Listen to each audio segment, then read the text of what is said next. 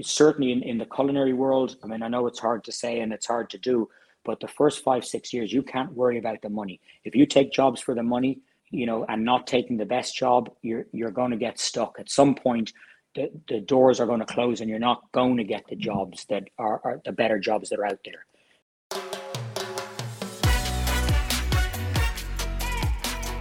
Welcome to the Hospitality Mentor Podcast. I'm your host, Steve Turk. Join me as we dive into the personal stories of some of the world's best hospitality professionals. We follow the journey of their ups, downs, and wild turns to find out what it truly takes to make it in the amazing world of hospitality.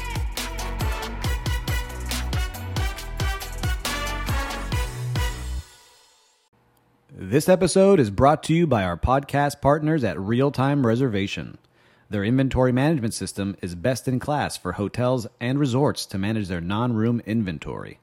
The web-based application allows for creative upselling of overnight and daytime visitors with add-ons and pre-planned packages.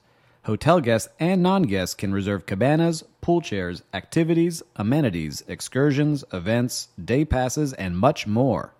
The real-time reservation platform offers a fully integrated pre-arrival portal where guests are verified through the property management system. Guests can prepay for cabanas and activities through credit card integrations, which are then processed through point of sale. All of our listeners that might be interested in using real-time reservation are welcome to explore the demo at realtimereservation.com. Once again, that's realtimereservation.com. Welcome to another episode of the Hospitality Mentor. I say it a lot, but today I am actually very excited because I have my friend, the director of Culinary for the JW Marriott Miami Turnberry Resort and Spa here in Aventura. We've got Chef Gordon Maybury. Thanks for joining the show. You're welcome, Mr. Turk. Mr. Turk, happy to be on. Happy to do anything to help you. I appreciate you very much. So for the listeners out there, we'll get to that part, but Chef Gordon and I worked together for 3 years at the Lowe's Miami Beach Hotel, but he's worked in some amazing places, and I'm excited to start with you. The first question we always ask is, what was your first job in this, we say beautiful industry, but crazy industry of ours? How did you get started? I was in high school back in Ireland, in Dublin. I started washing dishes at a place called Casper and Gambini's. It was an American-style steakhouse. And on the weekends, Friday and Saturday night, I used to go in and 6 o'clock in the evening, I'd finish up school, go there and start working and washing dishes. And it was crazy. I mean, busy place. And the chefs were these almost pirate-like kind of characters. They threw the owner out of the kitchen. They threw the manager out of the kitchen. I'm like, wow, this is amazing. I was 16 years of age. You're like, wow, how can I be one of these guys? I want to be a pirate. That's awesome. And it was cool, so I went in. So I used to just do 2 days a week when I was at school. Friday and Saturday night, I would get out at 2 o'clock in the morning, ride my bicycle home. And when I got my first paycheck, all these characters had earrings. So I went and I got my ear pierced. And I got home. My dad's a chartered accountant. He's a partner in a firm. He's like, what the bloody hell's going on? So it was like, it was the beginning of 30 plus years of mayhem, but fun. So when you were there, did you continue working there and growing in that restaurant? I did. And so I was kind of like an idiot, so I'd be like, oh, I want to be the chef. They were like, oh, great. Pick the spinach. Oh, great. I was like, oh, I picked spinach today. Wow. They were like, look at this idiot. Wash the potatoes. Okay, wash the potatoes. Do this, do that. So I would do my work quickly. I'd wash pots, wash dishes, and then I would go as quickly as I could through that so I could get in the kitchen and do some stuff. So I did that for probably a little bit before the summer, and then all through my summer holidays, 3 months probably I worked there, and then I went back to school. So I gave it up. I was in my final year of school. But the following year I did the same sort of thing at a different place, a hotel, and that's where the chef asked me to stay on as a cook. So was that, I don't know the equivalent in Ireland. So was that high school or university that that was high school. So I was 16 years of age, and then the second summer when I did it, I was 17. So I just finished school, wasn't sure what I wanted to do, had a couple of things, hotel management and things like that. So I ended up staying cooking in that hotel, and the chef there got me into the apprentice program in the college. So I used to work 4, 5, 6 days a week and go to school 1 day a week. How did your family feel about that? Because you mentioned your dad. Yeah, I mean, I'm fortunate. My parents were always very supportive, and I was the eldest of 8 kids, so probably at the time they're like, whatever, he's doing something, he's not in trouble. But I think they were supportive, and they were always, if you're going to do anything, doesn't matter what you're going to do, just be the best at it that you can. So, we don't want you to be an accountant, we don't want you to be a banker if it's not what you want to do and you're going to do a terrible job at it. So, yeah, be a chef, but be the best you can, work in the best places. So they were always very supportive with that. That's awesome. So you started in that hotel. Is that really what made you really fall in love with the industry? Was that hotel, or was it? I did, and it was just the business, So I worked at that hotel. It was a Sands Hotel in Portmarnock, and then I got into the Dublin College of Catering, and just meeting people. Some of the teachers I had there, Noel McHugh, Kevin Thornton, a gentleman called Peter Timmons, who became a legend. He worked in the United States. He passed away, unfortunately, a couple of years ago. But he was a master chef, worked at the Greenbrier. And just from my first workings with him and learning from him, I fell in love with the business. And I've been in the business since that was 1987. I'm fortunate to work with some great people, but working in that hotel, working and going to school, and just sort of falling in love with everything about the business, the great chefs, the history of food and beverage, really, I think is what, the great things that were going on in London at the time with the Roux brothers, with Marco Pierre White, with Gordon Ramsay. He was still a sous chef at the time, but Nicola Dennis, Raymond Blanc, just the food they were doing and seeing this and buying the books. And, just to me, it's passion. That's true. And I've always seen that from you since I've known you. But as you're coming up, you're in London, right? You're working in these so multiple places. Worked in Dublin. So I worked Sands Hotel. Then I went to a place called the Celtic Muse, which I ended up going back to. It was a different restaurant later called Les Finas, not a Michelin star. I worked with John Howard at La Cocardie for 2 years. Worked at the Shelburne Hotel in Dublin. So first 5 or 6 years of my career, I worked in Dublin. All these sort of 5-star hotels and Michelin or Michelin recommended restaurants, chef owned, 40, 50 seats, change menus every day. But it was, it's not easy back then. We used to go in at 8, 9 in the morning and work a split shift. So you worked lunch and then you got a break in the afternoon, and then you went back and worked dinner like 5 to 11. And you get 2 hours off in the afternoon. And it was, worthless. We either went to the pub or we went betting on horses or we went and played snooker. So, talk about a misspent youth. Well, it was like you go have 3, 4 pints and then go back to work. And that was sort of normal. Everyone did it. So it was like... There's a gang of chefs walking the streets in the middle of the day. Yeah. You're going into these bars or going in, shooting. So the chefs, they're pretty good pool players or snooker players and pretty good betting on horses. I'm pretty good cooks, but I don't know, it was ridiculous. You look now, if characters showed up now, you'd be like, go home. Are you crazy? Yeah. Who was this person straight out of one of these crazy Netflix shows? But there was really no HR. The first time really when I was ended up in hotels in Grand Cayman and then in New York, it was like, what is this HR department? Who are they? Before that, it was the chef just told you, start tomorrow. This is your schedule. Come here, go there. Okay, yes, chef.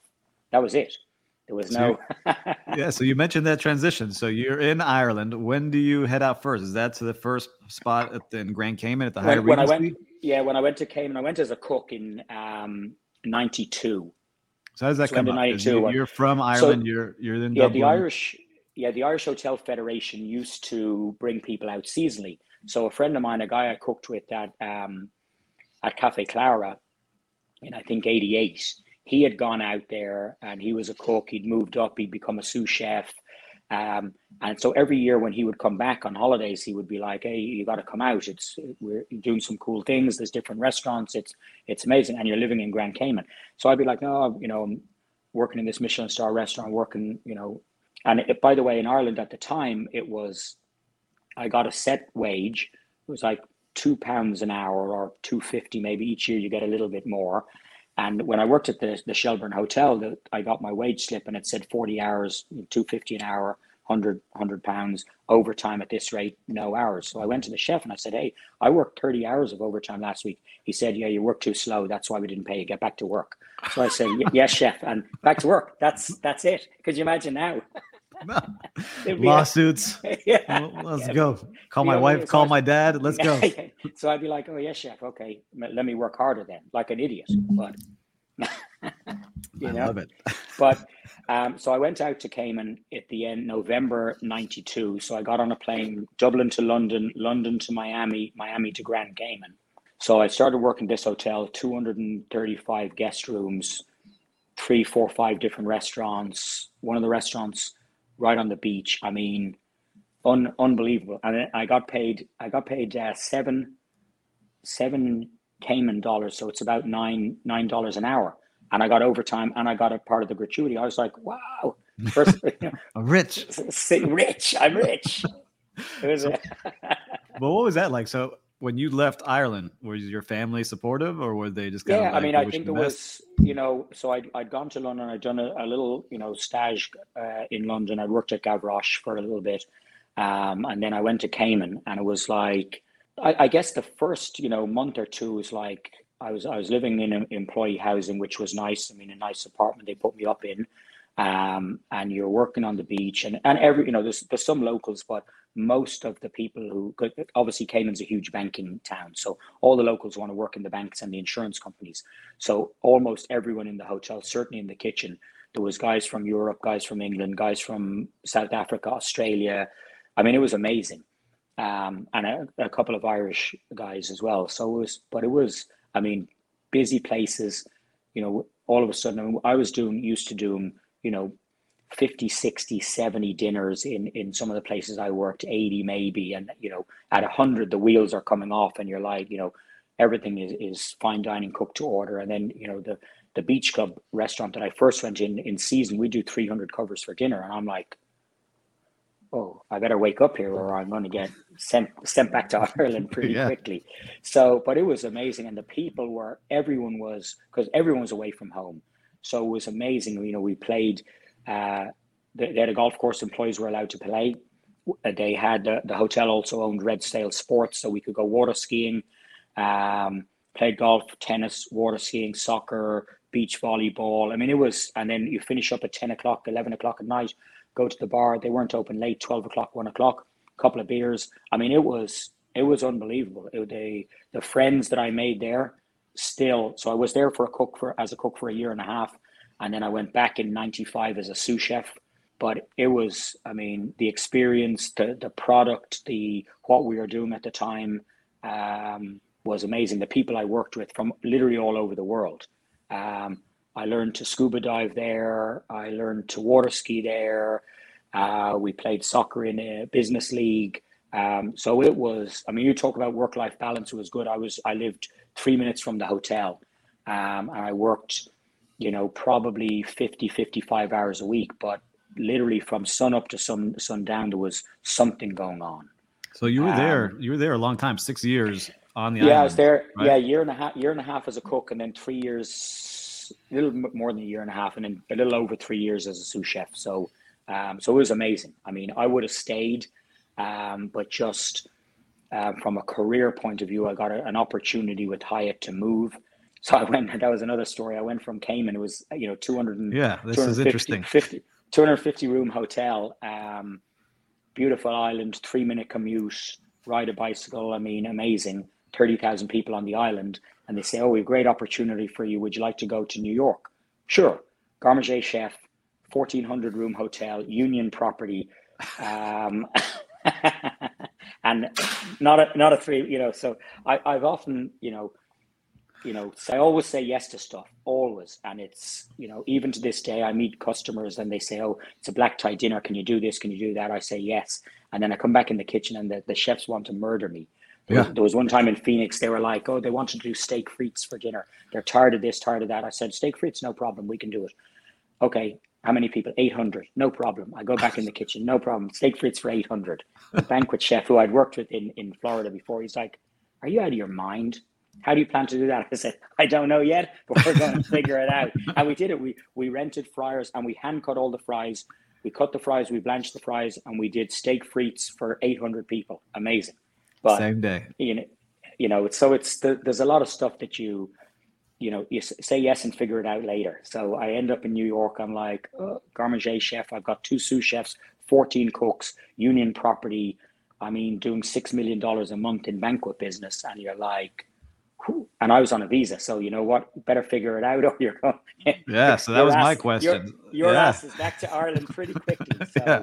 So you left Ireland. You're at Grand Cayman, living the dream life, right? Living the dream. People... I mean, it was amazing. I mean, I played soccer outdoors, 11-side soccer 1 day a week. We played indoor soccer one night, played golf, it was amazing, and worked and put out some, I mean, some of the guys that I worked with have gone on to do, some stayed with Hyatt, some moved.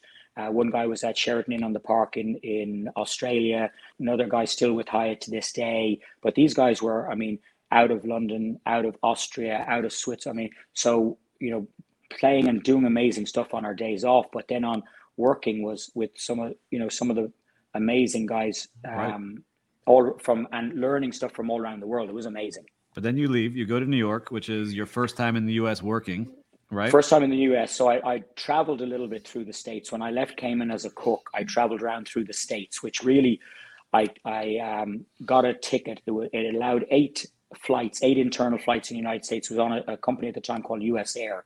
So I went in 94, I went to Miami, Orlando, New Orleans, San Fran, Vegas, Chicago, Boston, New York. And I spent about 4, 5, 6 days in each city. And cool. It was amazing. So it was 8 at Market Aquavit in New York, 8 at Rialto in Boston, 8 at Paul Prud'homme's in New Orleans. I mean, just amazing. And I think at the time, I didn't really understand. And I think a lot of people from Europe, they thought, oh, America, yeah, I'll go, what are they going to cook, a burger?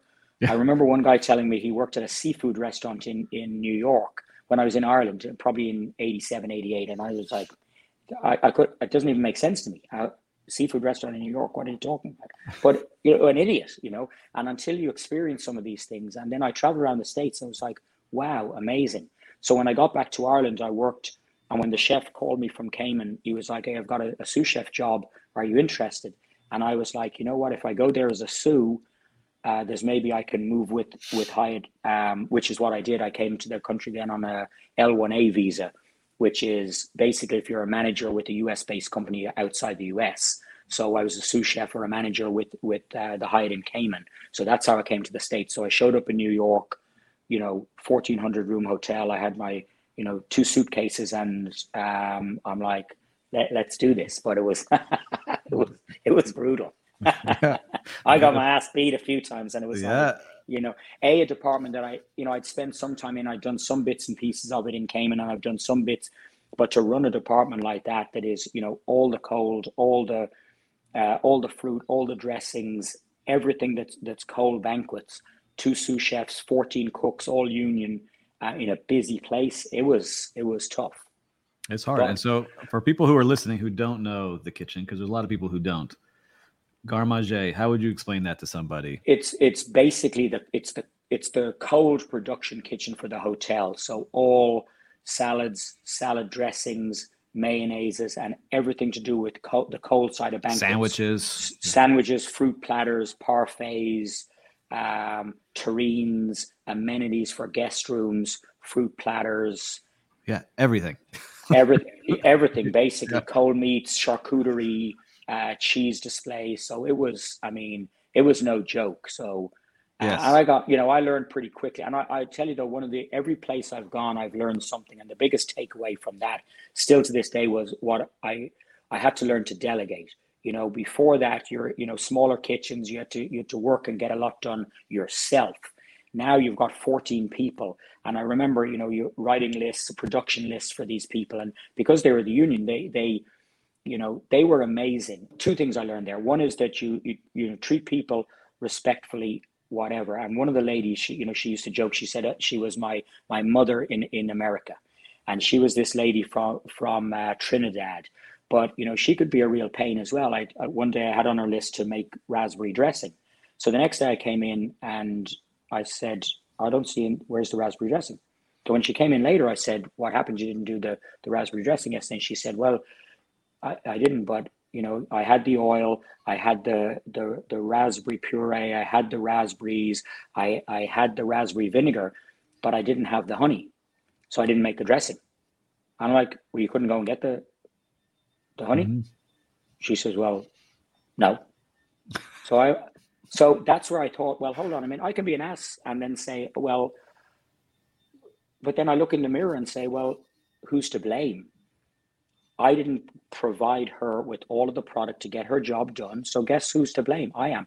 And a few years later, when I worked at the Peninsula, the general manager there, a Swiss guy, told me there's no such thing as a bad employee. It's always a bad leader. So now I always say to the guys, if there's a problem, the first place you should look is in the mirror. What could you have done differently to change this situation? That's great advice. And I want to get back on your track of getting to the Peninsula because I'm curious about that spot. So you're with Hyatt. You're there 9 years in total, right? You come to the U.S. Yeah, and I come to the U.S. I worked 3 years with them. And there was some opportunities to move with them. There was a couple of things came up, but, I'd worked in some good places, and I was also, probably a punk ass kid a little bit. And, I've worked in Michelin star places, and I've worked here and I've worked there. And I worked in Grand Cayman, which was at the time, one of Hyatt's best resorts. And here I am in New York City in a 1,400 room hotel. We just opened up a new restaurant. I was the restaurant chef there. I was the banquet chef. And then, they wanted me to go, you want to be the exec sous in Albuquerque, or you want to be the exec sous in Kansas. And I'm like, no, I can run those hotels. I'm going to run those hotels. I'm not going to go there exec sous. Come on, there's got to be something better. And that's the way Hyatt works. You go to some of these places because they, not everyone wants to go. So you go and you do your 2 years there, and then they'll move you on. But, I need something better. This is which I had said to them, hey, will you help me sponsor a green card? And they said, no, we only usually do it for chefs. And I said, well, I'm a chef. And they said, well, you're a sous chef. So I said, oh, no problem. If you pay for this or pay for that, I don't, maybe I can sign something and stay with you for a few years. They didn't want to do that. So I was a little bit, I'd say, hey, I've been with you guys for, 7-8 years. So I ended up leaving, and I went as exec sous to the Crown in Times Square. It was owned by Morgan Stanley at the time, and they wanted to do a big renovation and redo the hotel. And it was a 800 room hotel right in Times Square, 48th and Broadway. And I went there. I went there in August of 2001, and they had all these great plans, and they were going to do this and going to do that. And obviously September 11th happened, and I was actually fortunate to keep my job.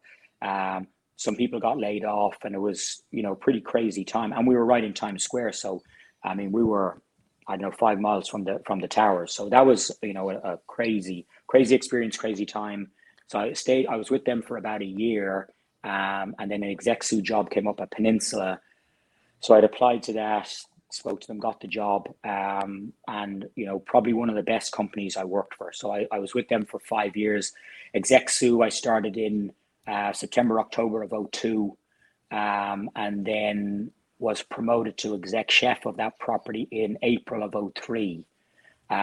Amazing, 240 room, 5-star, 5 diamond, considered one of the best hotels in the world, right? So well, right? Yeah, certainly, I think last year or 2 years ago, they became the first brand that had every single hotel in their portfolio was all 5-star, 5 diamond. So the Peninsula in Manila finally got their 5th star. So Ritz doesn't have that. Four Seasons doesn't have it. So first company in the world that had, all hotels within their brand to be 5-star, 5 diamond. But amazing. From afternoon teas to, high end, Zagat rated restaurant. It was phenomenal. Great experience. And that's a different pressure, right? That's a different pressure going from a Crown to a Peninsula. It is, and it was, everything, which it was back to what I'd really done in Ireland, back to what I'd done in, at the beginning of my career, and just high quality, and the cooks were amazing. Some guys who'd worked with Peninsula in Hong Kong, who'd come to the States, they were there. It was union, but they they were there to work. They were there to do a job. They were there to put good food out. And the small banquets, 30, 40 people. We had 6 meeting rooms, amazing afternoon tea, amazing room service, everything done in-house, all the pastries, all the desserts, all breakfast pastries, all the tea breads, everything done in-house. I mean, it was spectacular. What do you remember from there is like something that's really stands out? I don't think I've ever asked you this in all the time I know you. Like that was like, wow, that was something amazing that you've had this whole career now that you were doing there. I mean, really I think stands out.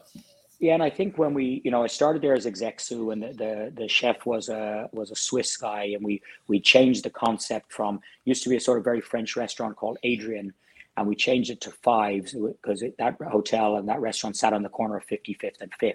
So it was a little bit more modern American. I think it was in, I don't know if it was 03 or 04, we got, Zagat rating, I think it was 26, 27 for food quality, which is, up there with some of the best restaurants in the city, which, it was amazing. I mean, the food we were doing, the desserts that we were doing, the pastry chef was a rising star with star chefs. I mean, we were working, we were putting in hours. The concierge was, they would bring us out. Oh, we got invited to come to this restaurant. I mean, it was just, and it was happening. I mean, people wanted to talk to you. People wanted to see what you were doing. I mean, it was a good place to be. Great hotel. And one of the things that I did when I was there, the company put me through, some of the classes were online and some of them were in person. It was through Cornell. It was a master's certificate in fundamentals of hospitality. And so there was 9 different modules. So 6 we did online, and then 3, I spent a month in Hong Kong in 05, and they brought the lecturers from Cornell, and there was 2 or 3 people from each of the peninsulas all around the world came to Hong Kong. We went to classes during the day. We went out to night markets, to restaurants in Hong Kong, and it was amazing. I mean, an amazing experience. And that hotel company was unbelievable. I mean, the guy who owns it, all he wanted was all the hotels to be 5-star. He didn't matter what it cost. He didn't care. It was just this, ambition he had. And it was amazing. And I probably would have stayed with them. At the time, there was really no expansion. The chef in Chicago had been an exec sous promoted there. I'd been promoted in New York, and the chef in Beverly Hills was promoted, but they had nothing else had opened. And then now, they've opened in Shanghai, they've opened in Tokyo, they're opening in Paris and in London, and they're going to open in Istanbul. So when I was with them for almost 5 years. Mm-hmm. They didn't open one thing. It was a small company, 6, 7 hotels, but now with those additions, I mean, it's an amazing hotel company. Yeah, you're part of the original crew there, but then you're at the 5-star, 5 diamond, and then you somehow make this move to the 4 diamonds and more. 4 diamonds and more at the Lowe's. So the Lowe's Miami Beach. How did that happen? So I'd been in New York at that time for 9 years, and New York, it's a tough city. So you live in a small apartment, you pay high rent, you pay high taxes. We change the menu seasonally. Small hotel. I mean, quality, but it was like, okay, I ran Pool and Beach in Cayman as a sous chef. I did garde-manger at the Hyatt. How do I take some of those other skills that I've learned and apply them at a in a larger property? And so I was looking, and I spoke to a couple of different people. And when the Lowe's job came up in Miami Beach, I spoke to a friend and a mentor of mine, a gentleman called Ellis O'Connor. He had been the hotel manager at the Peninsula, and he'd left. He became the general manager at the Gramercy Park. So I said to him, "What do you think?" And he said to me, "Listen," he said, "there's a lot of hotels out there, but there's not a lot of hoteliers anymore. And the Tisch family, and Jonathan Tisch is a true hotelier." And he said, "I think it's a good opportunity. Go and explore it, see what they have to say." But he said, it's a good hotel company. So off I went. I came down to Miami. I did a tasting, and I met this very charismatic gentleman called Jeff Klein, who was at the time the F&B director. And again, one of those people that you meet and you feel like you knew forever.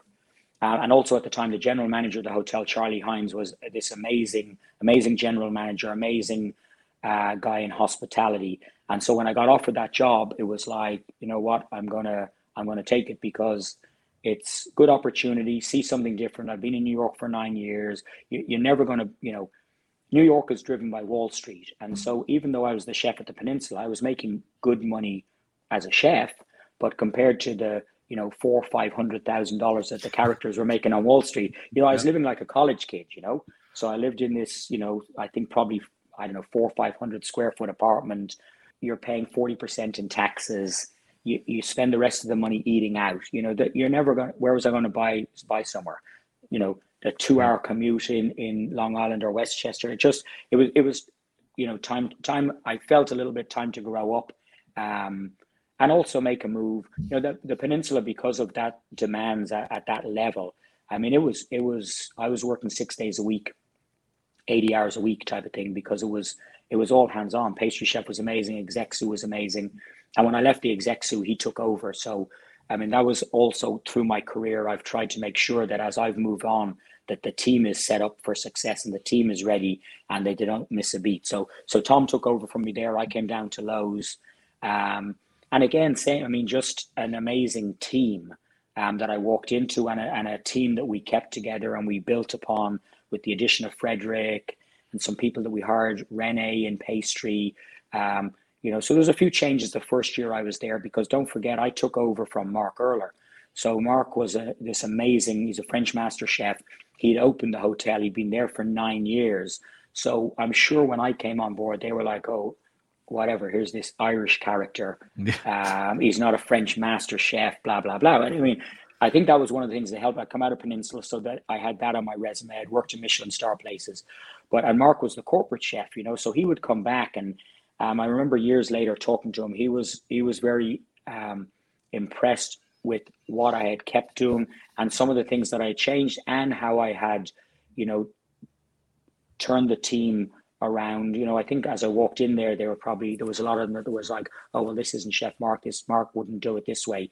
But, and that's where I think I began to have, I explained why we were making the changes, what we were doing differently, why we were doing that, and got buy-in from the team. And so, very well respected, very well supported there.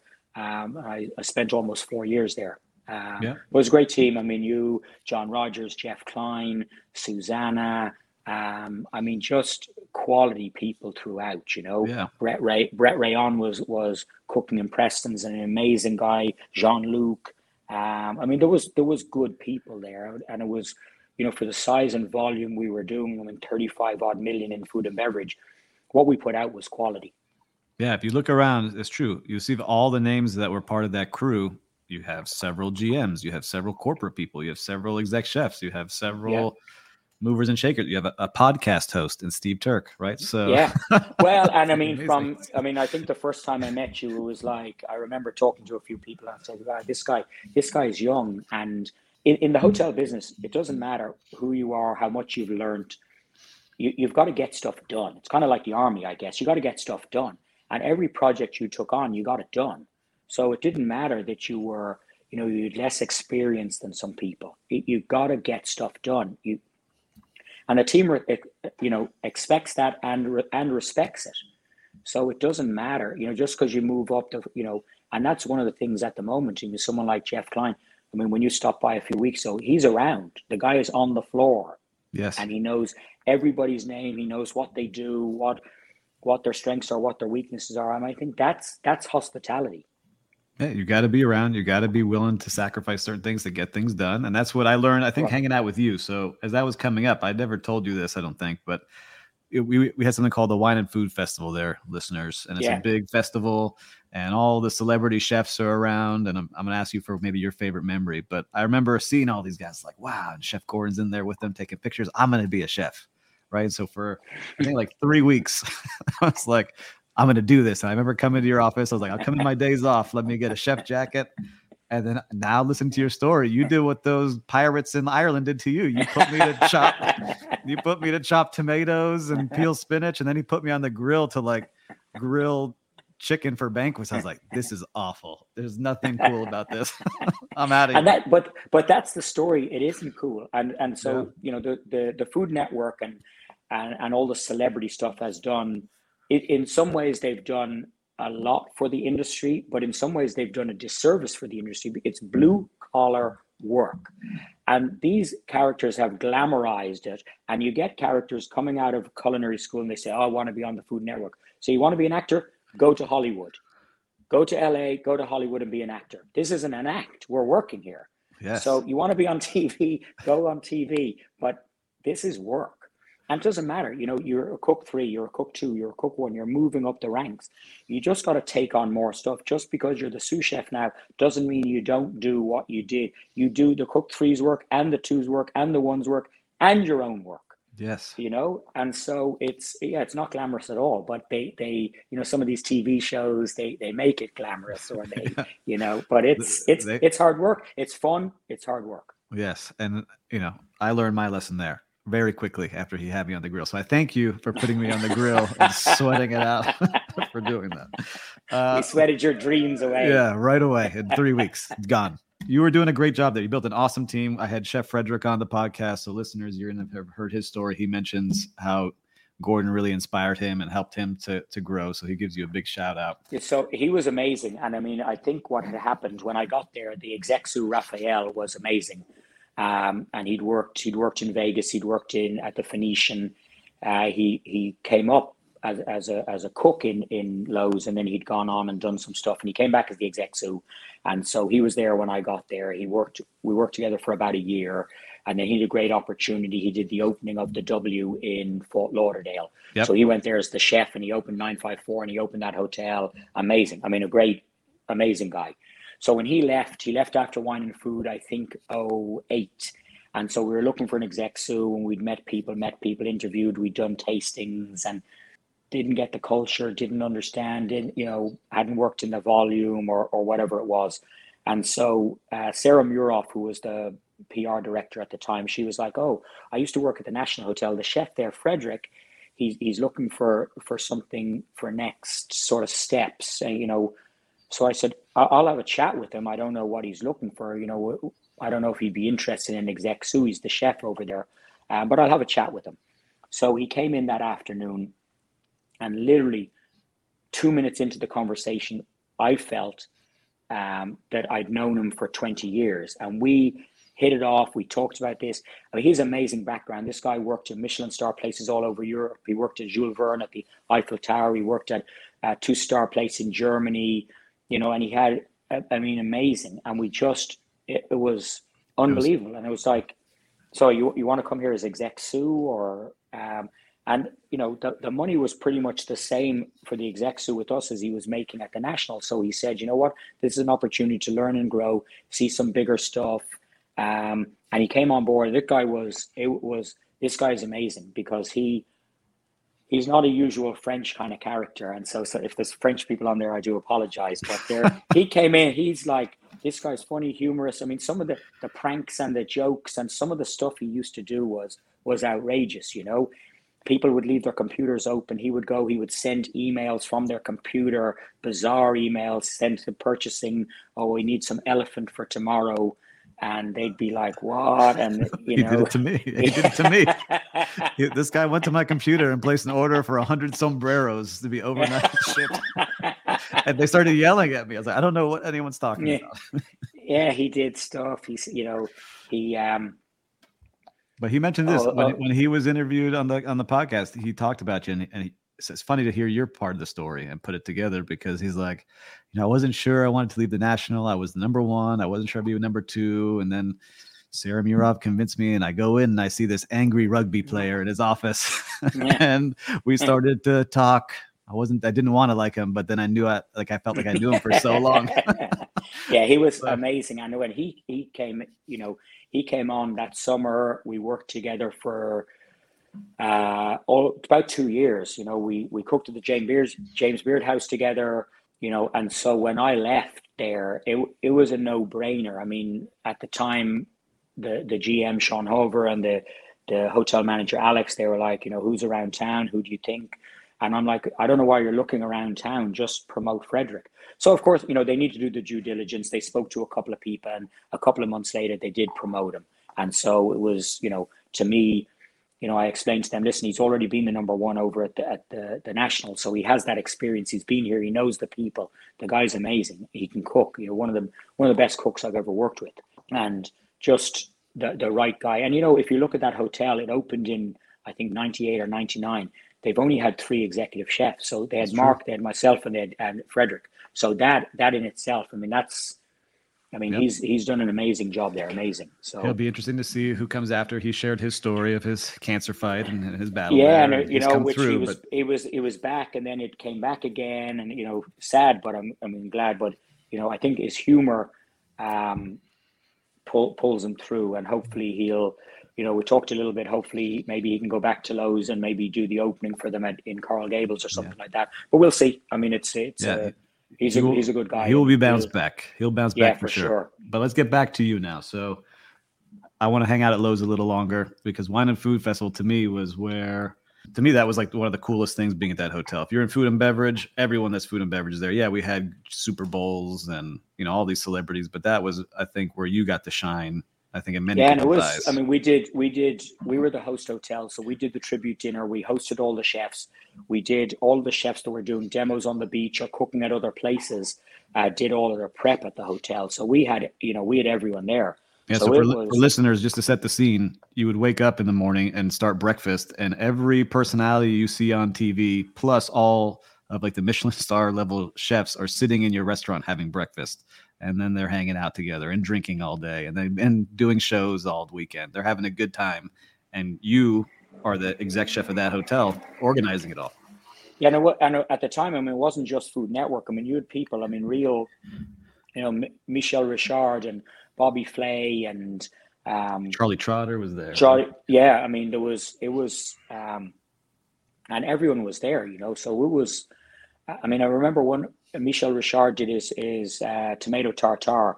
So he wanted Florida tomatoes. We bought him the Florida tomatoes. We FedExed them to Washington.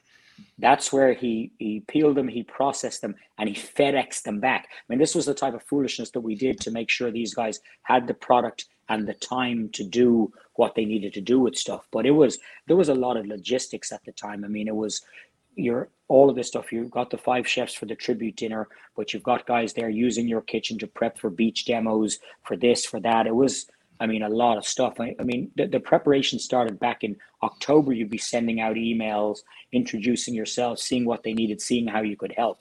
But it was amazing. We would put up all the pictures and the bios of the chefs, and it was cool. And so to be a chef there, to be a sous chef there, to be a cook there, it was inspiring. I remember I'm probably one of the best people, Bobby Flay, we did one of the tribute dinners. He was a partner. And so it was, you reach out to some of these chefs and you get all the information you want, and no problem. They're very easy. Bobby was a pain trying to get the information. You're like, do you need this? Do you need that? Oh, you wouldn't hear back for weeks. And then all the product came in, and some of his sous chefs and cooks came to help, prep the stuff. And we didn't see him, and we said, okay, well, he's, busy doing this, busy doing that. When he came in to do that dinner that night, he jumped in, he helped with this, he helped with that. He had a lamb dish. And so, but he helped with every dish. He prepped and helped with everybody's dish. He helped on the line. He plated up. And I remember, plating up that dinner at 600 people, and it's all, tray carried plates, 5 plates per tray. We've got 4 double lines. you're plating each course in under 10 minutes.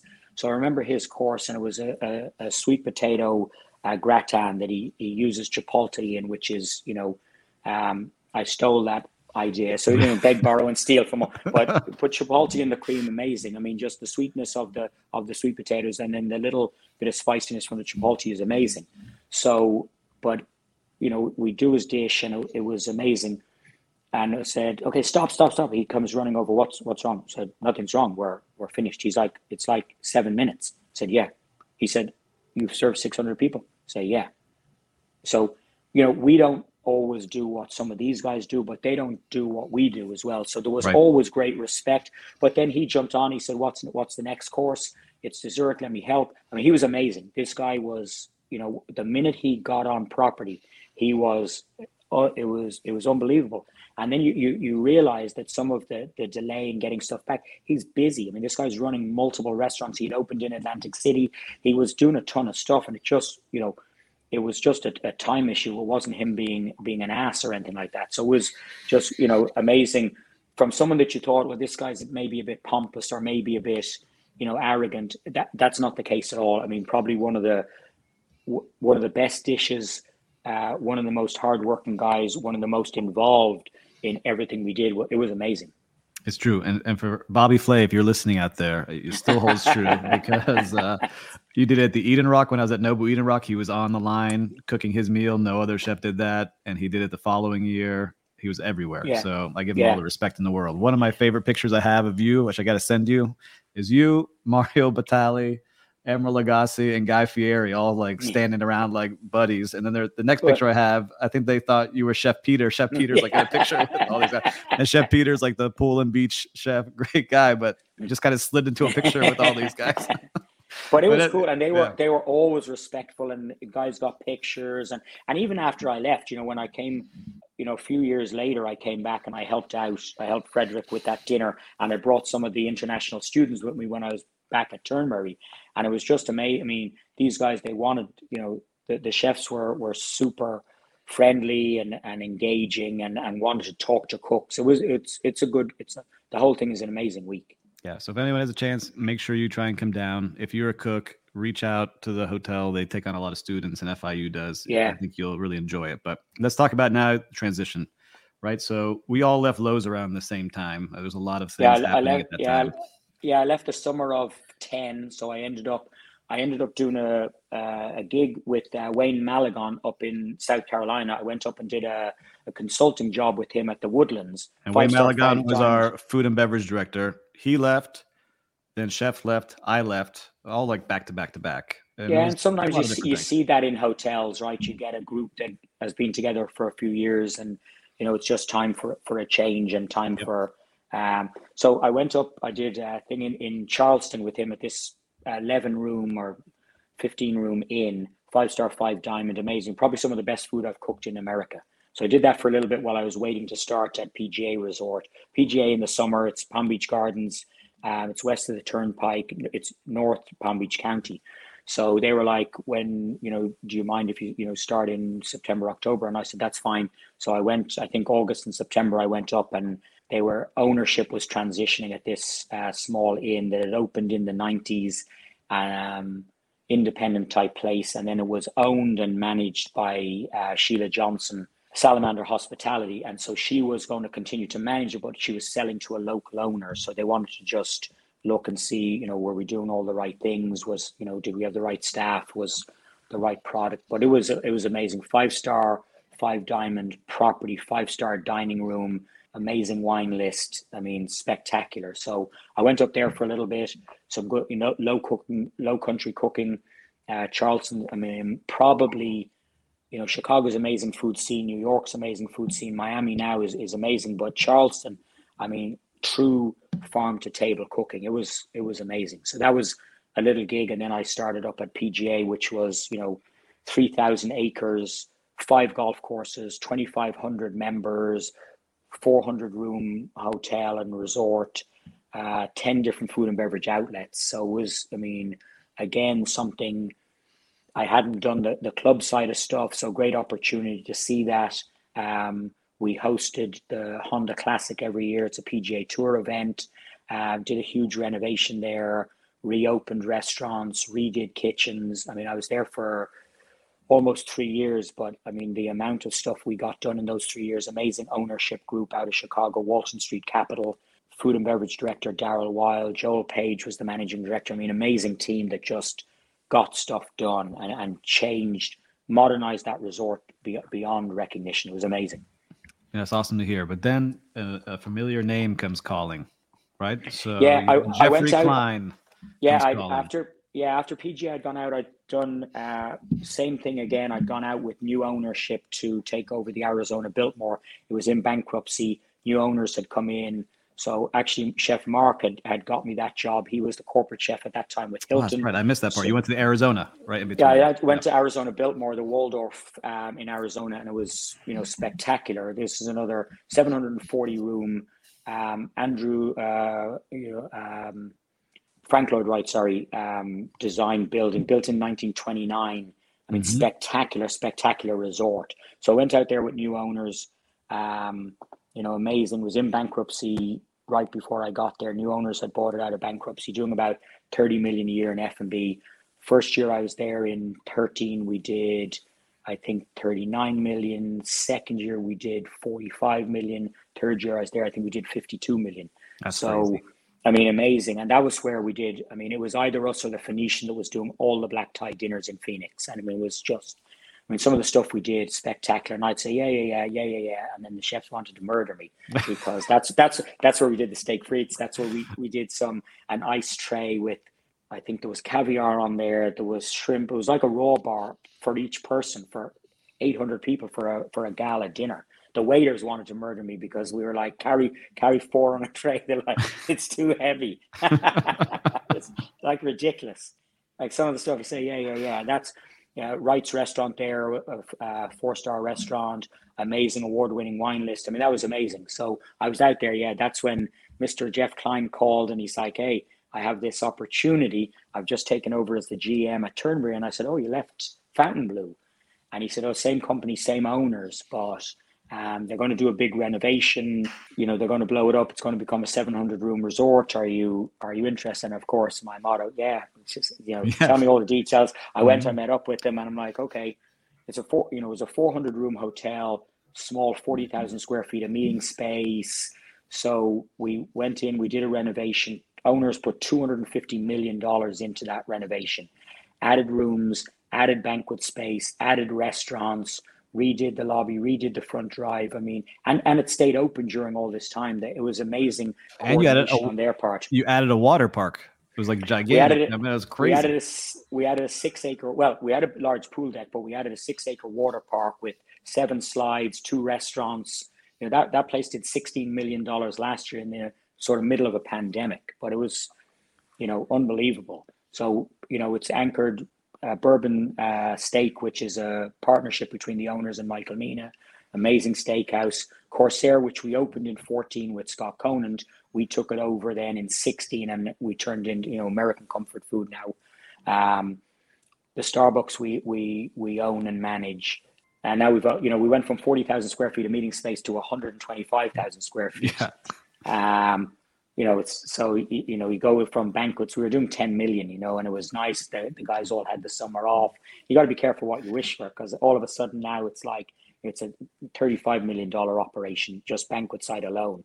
Members club, we've got 1,000 members, 2 golf courses right across from the mall. I mean, it's Aventure. I mean, it's a different world now. I mean, from the golf to the water park to the mall to the dining. I mean, it's, talk about a resort that has everything for the family. It's unbelievable. You mentioned all these great relationships that have kind of come along.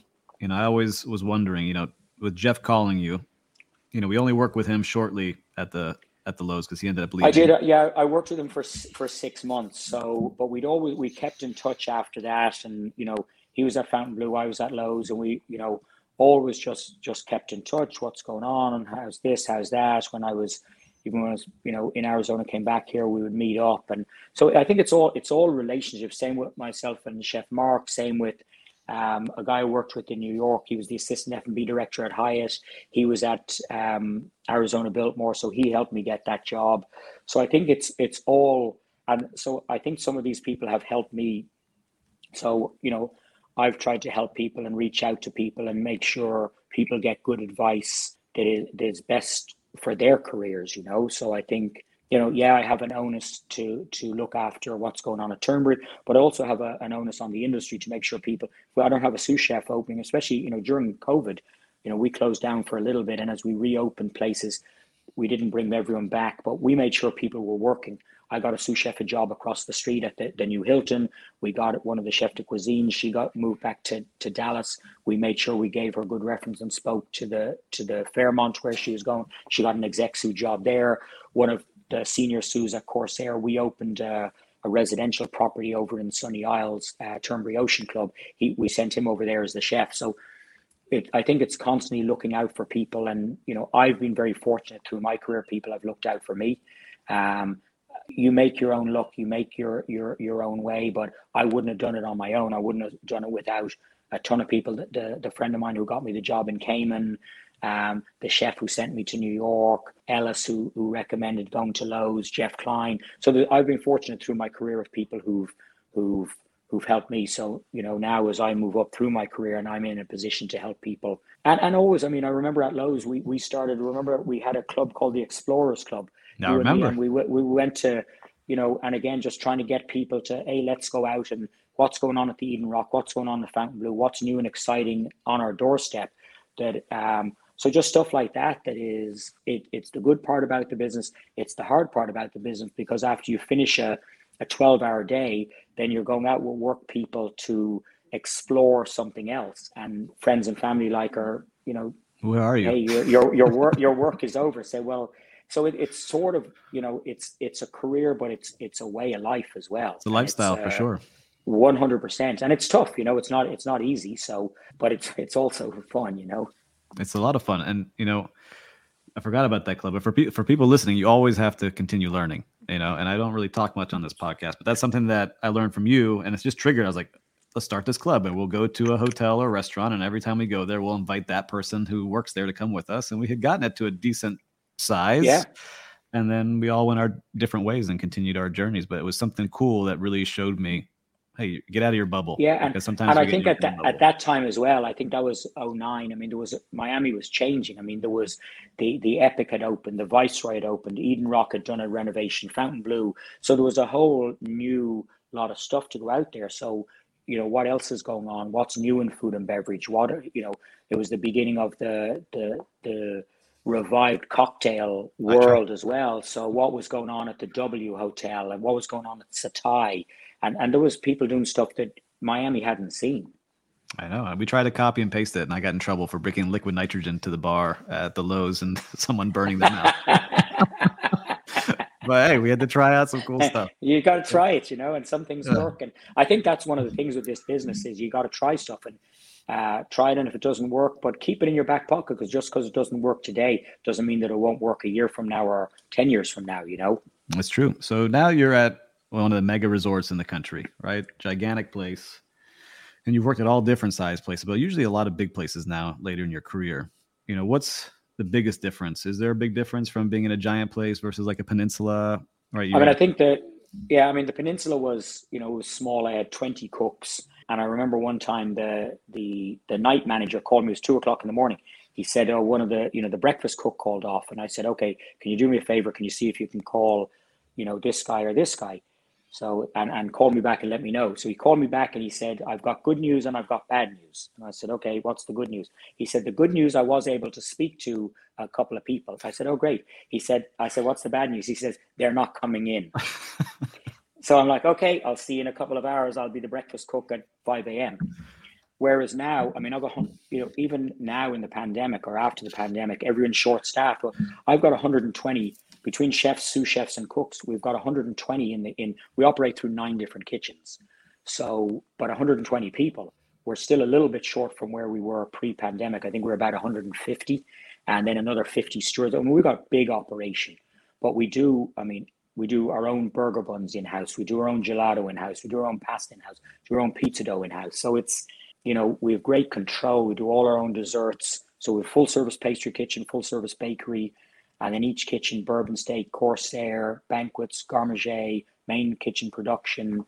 The pool has its own kitchen. Members Club has its own kitchen. So it's, it's a big responsibility and it's a lot of fun. But I think one of the things as well is it's not every day is completely different. So, which is what I love. You go in there and it could be banquets, it could be member events, it could be restaurants.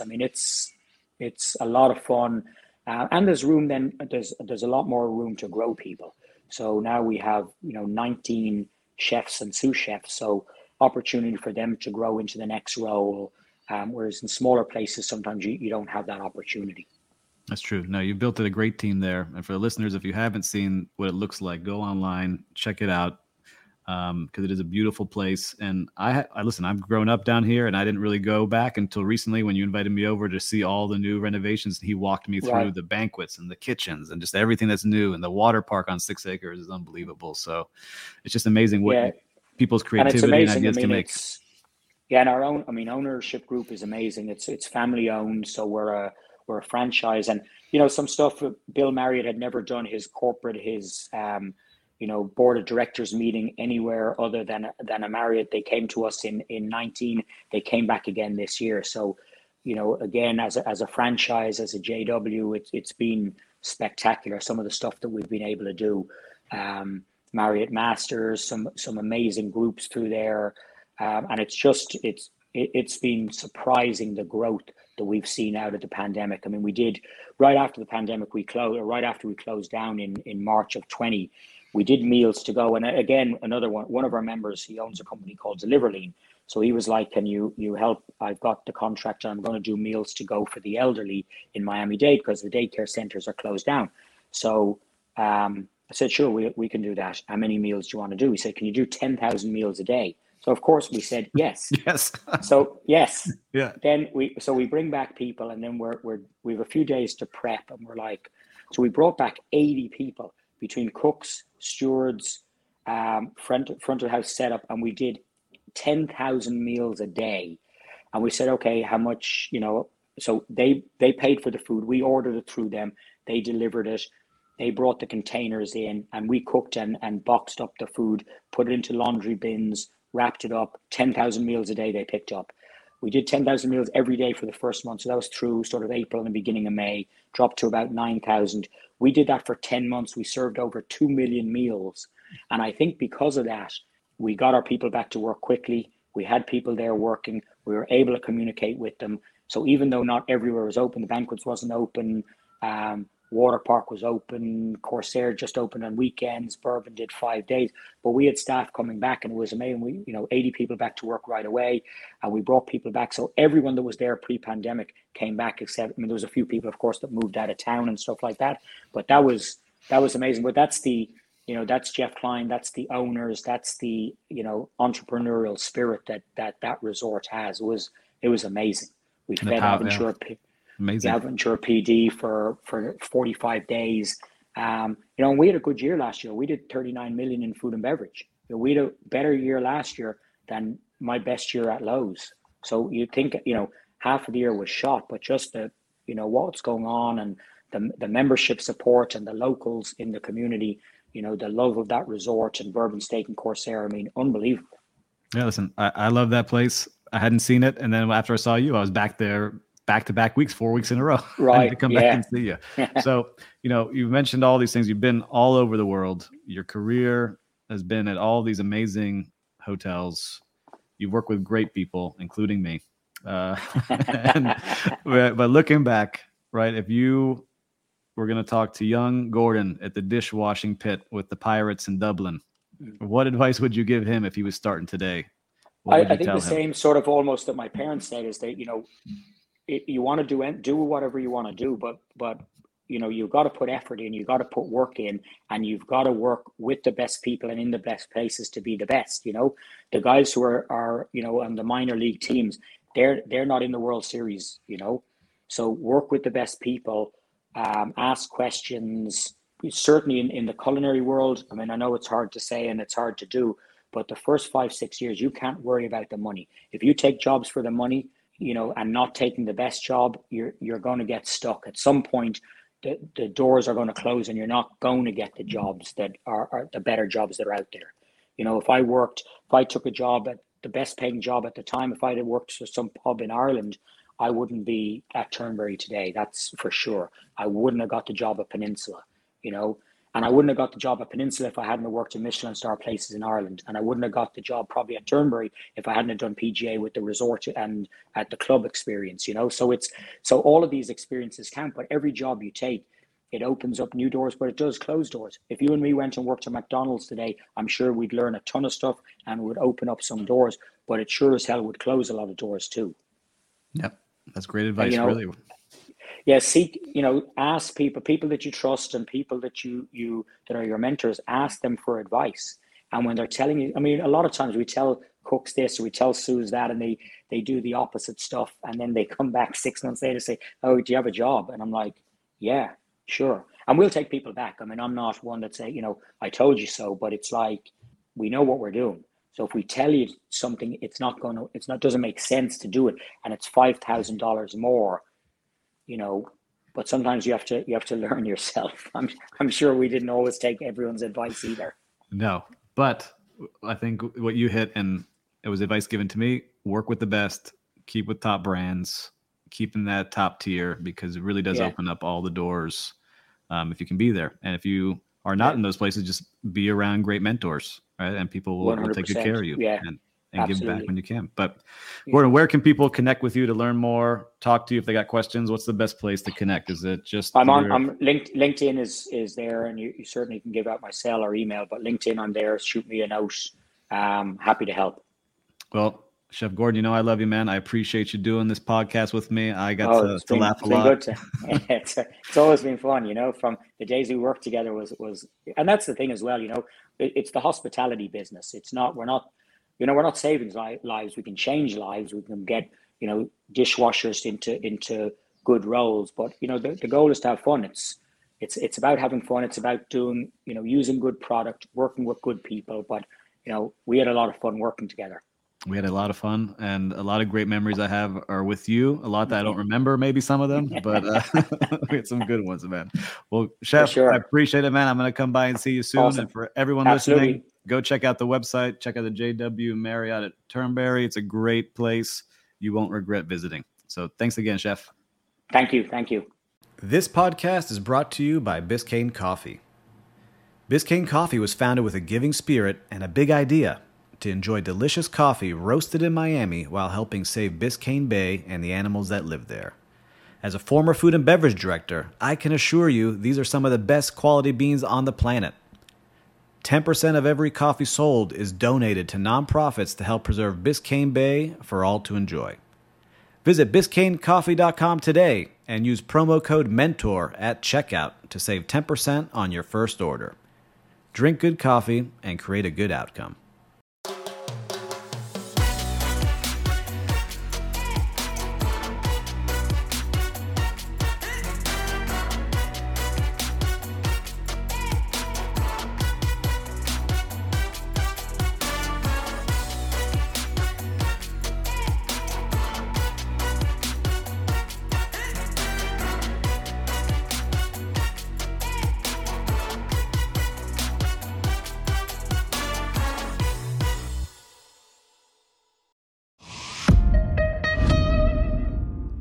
This podcast is a Hospitality.fm production.